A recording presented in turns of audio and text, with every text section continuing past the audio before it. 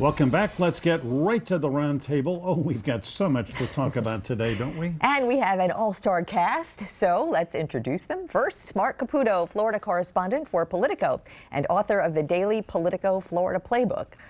Also with us, Rocky Rodriguez. She is a government relations attorney with McDonald Hopkins and was general counsel to former Governor Jeb Bush. Marlon Hill is an attorney with the Hamilton Miller and Berthasell firm and a past president of the Caribbean Bar Association. Welcome, Good morning. everybody. Good we morning. are so glad you are here. Rocky Rodriguez, how badly has Donald Trump been hurt by not getting what he demanded and having gone through the agony of 35 days of 800,000 people being out of work and everything that went with it? Well, I would say that it was a hand that he played without a backup. And at the end, he really didn't have much to negotiate with. So I do think that he hurt himself. I think he hurt himself with the base because he didn't get a result. He hurt himself with federal employees and regular people that were watching this and wondering what was going to happen. So, you know, we'll see what happens between now and February 15th. But frankly, I'm not so sure that he's going to get what he's hoping to get from the Democratic majority controlled House. So I'm not sure where he's going to end up on this. You know, when you really look at it from the whole news of the week perspective, it almost, Marlon, seems this temporary end to the shutdown was really driven by people. Their flights, the air traffic controls weren't being paid, the ground stop at LaGuardia. I mean, people started to take a look at this and say, you know, basta ya. Yeah, absolutely. I think he picked the wrong fight with the wrong issues. You know, separating the two, whether it's the appropriations as opposed to immigration, national security, is two separate things. And then he just picked the wrong battle. And he also had a problem because if you notice, Mitch McConnell went into hiding. Yes. And he allowed this to become a fight between the presidency and the House. But boiling under the surface were a number of Republican senators who were starting to feel the pressure. And you started to see the cracks in that. And McConnell, from what we understand, played a role in basically saying, look, I can't hold my caucus together if this keeps up. And allowed Democrats to do the hashtag Where's Mitch? Yeah. And that was pretty damaging, I think. I think McConnell's accustomed to being demonized. He can handle that, but he doesn't. You can't lose your own caucus, and he was starting to. Yeah. Mark, let me ask you the question I tried to get an answer from Congresswoman Wasserman Schultz. I'm not sure I got one. And that is, Nancy Pelosi, clearly this was a big win for her. The question, it seems to me, is how does she use this and use it in a way that the American people say, oh, the Democrats want to solve things. They just don't want to stand in the way. They just don't want to be anti-Trump. Well, in this case, for instance, what she could do is theoretically say, hey, you really want your wall. We don't think it's a good idea, but fine. You'll get your border security, and we're going to do legalization of the 11 million undocumented DACA population. We might even limit chain or family migration or family-based immigration. However, I'm not sure she wants to do that. And what you're going to see from Pelosi, I believe, is just a slow motion stranglehold on President Trump. As he does things like what he did with the shutdown and starts to implode, she's just going to be there and allow himself to light himself on gasoline, light himself on fire with gasoline. Yeah. So we're going to see probably in the next few months, maybe in the 2020 year, the release of his tax information, which the House has the right to House subpoena. Oversight Committee. I think you're probably going to see that more and more, because if anyone's been paying attention in the Congress, when you have a Republican House or a Republican Senate and a Democratic House or a Democratic Senate, you have split government, you don't get a lot accomplished. So I don't think we're going to see a lot. You know, Nancy Pelosi was sort of like, Republicans just vilified her for everything. Do you think, Rocky, Republicans, more moderate Republicans, are looking at the House Speaker now and saying, wow, you know, she's doing pretty well? Well, I'm not one of those people that's going to go and defend Nancy Pelosi. She is not going to compromise. Looking for a defense, but just a different perspective now watching her maneuver. I think that she had the stronger hand because the reality was that, as you pointed out, Glenna, when the flights started getting disrupted, that pretty much is it. When you have the media reporting that people are going to miss their second paycheck and they can't buy food or gasoline, there's really nowhere to go for the president. I think that all she had to do was not agree to anything, and she prevailed on this because she had that the direction of events were in her favor. And the miscalculation that the president made is that any hand that Nancy gets, she's going to play it strong. right? And if she has a stronger hand, she is going to play it. She is a masterful legislator, and he needs to definitely respect it. There may be a deal somewhere in this for him if he's smart. Yeah, if we can, I think one of the lowlights of the last couple of weeks were comments that were made this week by Wilbur Ross, the Commerce Secretary, when on CNBC. He was asked, well, some people, air traffic controllers and TSA screeners, are going to food banks because they can't buy food because they're not getting paid. Let's run this clip of Wilbur Ross on CNBC. Well, I'm told it's not there. All right. He said, he was asked, you know, he said something to the effect, well, I don't understand what the problem is. They could simply go to their bank and get a loan. He had a Marie Antoinette moment. Boy, it was a let them eat cake moment. The problem is that the president's administration is filled with folks who don't live day to day. Most of us here on this phone, we're looking how to pay the mortgage, life insurance, health issues. Right. These are issues that were coming to a threshold with the shutdown, and that was part of the problem for the president. And the president didn't help himself. I believe he had said at one point people can basically borrow from the grocer. Right, I've tried that at Publix. They don't spot me milk for some reason. All right, bravo. So, we right. have to balance out what Secretary Ross said with what Secretary Carson said.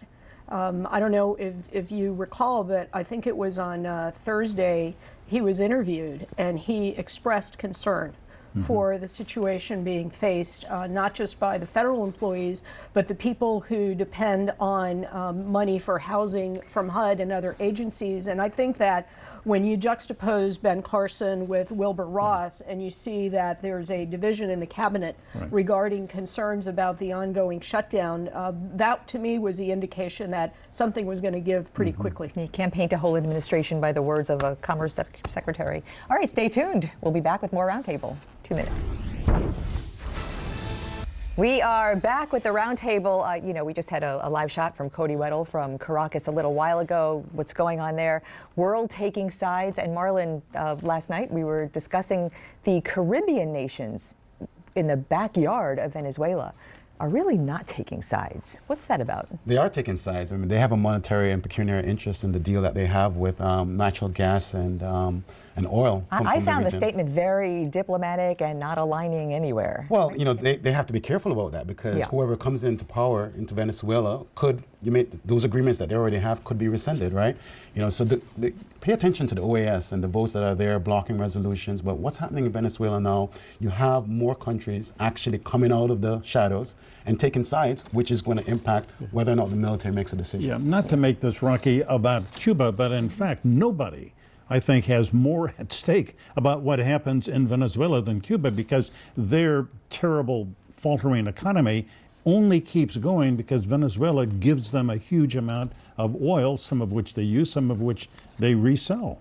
That's exactly true. And as you know, also another source of revenue for the Castro government has been sending Cuban doctors to Venezuela, which has diminished in recent years because there wasn't much to get in exchange for them. But yeah, I mean, Venezuela, the Maduro and Chavez group are very much proxies for the Castros. And I'll tell you what Cuba's been involved in helping the Russians go into Venezuela surreptitiously. They've had planes landing in Cuba and continuing on to Caracas to help Maduro. So, but Cuba's really not in a position to do much except send their security personnel to help Maduro. You know, it's really interesting to see with the Trump administration and the moves, largely driven by Florida Senator Marco Rubio. Mark, it almost seems, just from listening to the president in the past, who does not get involved unless there is a national interest, that he's pretty convinced that Venezuela has a lot of interest in the United States. Right. Well, Venezuela has had kind of a population crisis. There's been a migration crisis. We were looking earlier. 3 million Venezuelans have fled. Right, just a million people to Colombia alone. It's destabilizing the Western Hemisphere, and it's going to get worse. And the team of Marco Rubio, Secretary Pompeo, Bolton, and we were discussing earlier Mauricio Claver-Carrón, who has Florida ties. They're all part of this kind of national security apparatus. And I think they're all, for once, you see in the Trump administration and Congress, everyone's singing from the same hymnal. It's kind of odd because we're so accustomed to seeing so much division in Washington over foreign policy. Here, there seems to be a lot of unity. Over the next few weeks, though, Mark, I think you're going to see this kind of tension between diplomatic diplomatic route or military route or something in between? Who's going to play that arbitrator to kind of bring both sides to kind of get to fair elections for Venezuela? Rocky, the diplomatic route taken right now is sort of not what the president usually does. This has been, I think, a diplomatic coup for him in going the multilateral route and going to the Security Council, which I was dubious of because of the veto of Russia and China, but I think it was very effective. And going to the OAS was effective, and getting the EU, the major powers, to give Maduro an ultimatum of call elections in 8 days or else. I think it's a moment that Trump ought to savor, and hopefully will have a good conclusion. I think that he's been listening to the better angels at the White House, and clearly John Bolton is a pro, and Mike Pompeo, I think, has done a very good job. So I'm hopeful. What I am worried about is, we mentioned Russia earlier. I'm really worried about some kind of surprise coming up in the next week. What kind of surprise? I think Maduro is playing for time because he's got a plan. And maybe he's playing for time to get more Russian military or mercenaries in there, or to do something to change the game on the ground. And so I know this sounds kind of drastic, but I think that the U.S. needs to figure out a way to prevent any more Russian security apparatus or mercenaries or contractors, whatever they call themselves, from establishing themselves in Venezuela, because I think that Maduro realizes that the support from the Venezuelan military is going to be limited. We're already seeing people turn. We heard today that that they're delivering letters to the military promising them amnesty if they don't engage in violence against the Venezuelan people. And so I think that he is playing for time to try to get more people helping him. And therefore, I think that we cannot be complacent in giving him that extra time. We've got to figure out something. Wow. Well, the Washington Post, I think, last night did report that more Russian mercenaries, security people had gone into Venezuela, so some may already be there, but not a good situation. All right, everybody hold your thoughts. We've got more Roundtable coming up for you after a break. I have not asked the president for a pardon. I have never discussed a pardon with anyone in his administration or the president himself. I expect to be acquitted and vindicated. I did not lie before the Congress. Any error I made would be an honest mistake of memory. It would be without intent. It would be immaterial and inconsequential. That was, of course, the one and only Roger Stone this morning at his home in Fort Lauderdale on Local 10 News.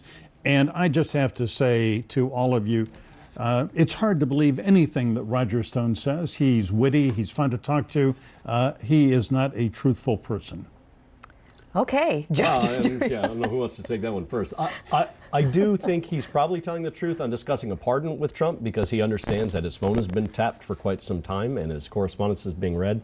But let's not mistake any of this. If the Mueller indictment is true, and if a jury decides that it's true, he gets convicted, and more than likely Roger Stone gets pardoned by the president anyway. That's the only way to kind of understand, assuming it's true, that he lied that way, saying to Congress, look, I don't have any correspondence. Of course he had correspondence. What was really interesting about this whole indictment is that we have focused so much attention on him. And I have to say, I think the media then and now has been really complicit in making him sort of the character and the bigger personality that he is. But really, if you read the indictment, there's an important part in the Mueller investigation, if it's true, but a bit part in the Mueller investigation, not an important part. No, it's a small piece, all interconnected, and the key is going to be, when will this investigation end, get all the facts out, right? The media's kind of been caught into the trap of a Roger Stone personality, and that's pretty much all it is. But he is definitely someone who always baits the media. Rocky, there is nothing in that indictment that ties Roger Stone to any kind of collusion. Simply a go-between. So what do you think the special counsel is doing to sort of use him to tie Russia collusion to the Trump administration? My guess is that they're using him and other people who have been indicted to continue to put pressure on the Trump administration, to get his associates in a circle and either try to flip them like they did with Cohen, or at least put the president in an uncomfortable situation. I mean, I read the indictment, and if you read it carefully, as you said, Glenna, there's nothing about collusion with the Russians. There's nothing about saying that he knew that the material was obtained through Russian intelligence. So they're really trying to get him for not telling the truth to Congress and for supposedly putting pressure on another witness. But in the indictment, there is a email exchange or a text exchange between Stone and Steve Bannon, where, Steve Bannon essentially seems to be saying, if you know more stuff and you've been talking to Guccifer 2.0, let's have it. I mean, it's just simply open to question whether Roger Stone ever actually talked to Julian Assange. At one point early on, he said he did, then he said he didn't, and maybe there were other intermediaries. It's kind of complex, but, there is no direct link between Roger Stone and the Russians, just having that conversation with the Twitter name for the Russian intelligence. Right, and I think people understand that Roger Stone likes to promote himself, and a lot of people in politics like to claim that they have a lot of inside information, that maybe they do, maybe they don't. I think it's telling that his lawyer is allowing him to speak publicly and discuss the indictment, and that's either a strategy to educate the potential jury pool, or to I don't think he would want it any other way.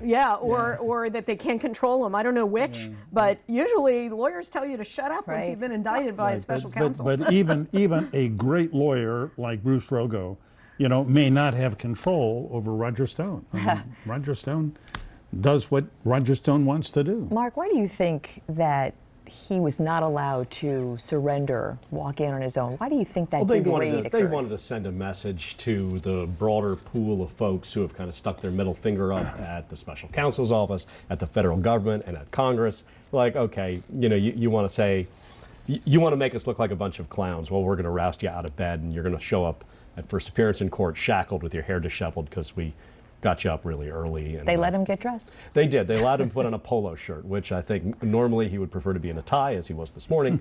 So the ever dapper Roger Stone didn't show up that way at his first appearance, and that was... All right, in the very brief time that's left, just an ugly little story in the news this week. Didn't get a lot of attention, but Mike Ertel, the Secretary of State, in office 2 weeks, is seen in a photograph from 14 years ago in blackface as a woman with a bandana that's saying Katrina victim, and of course he had to resign. I mean, it really, why was the vetting process not better? Well, hold on. I don't think you can blame the vetting process. I knew Mike Ertel for years as a reporter, had to work with him in Seminole County. Very skilled at what he did, but you can run 1,000 clean and good elections and give a lot of... may not find the photograph. Right. You can run 1,000 good elections and not be called a great Secretary of State. But if you dress in blackface as a Katrina victim just once, watch what they call you, and that's what he's getting now. Lesson here is just do the right thing all the time. All the time. Always. Always. Well, all right. All right. Guess what? Crazy, At a time. Crazy story. I'm sorry.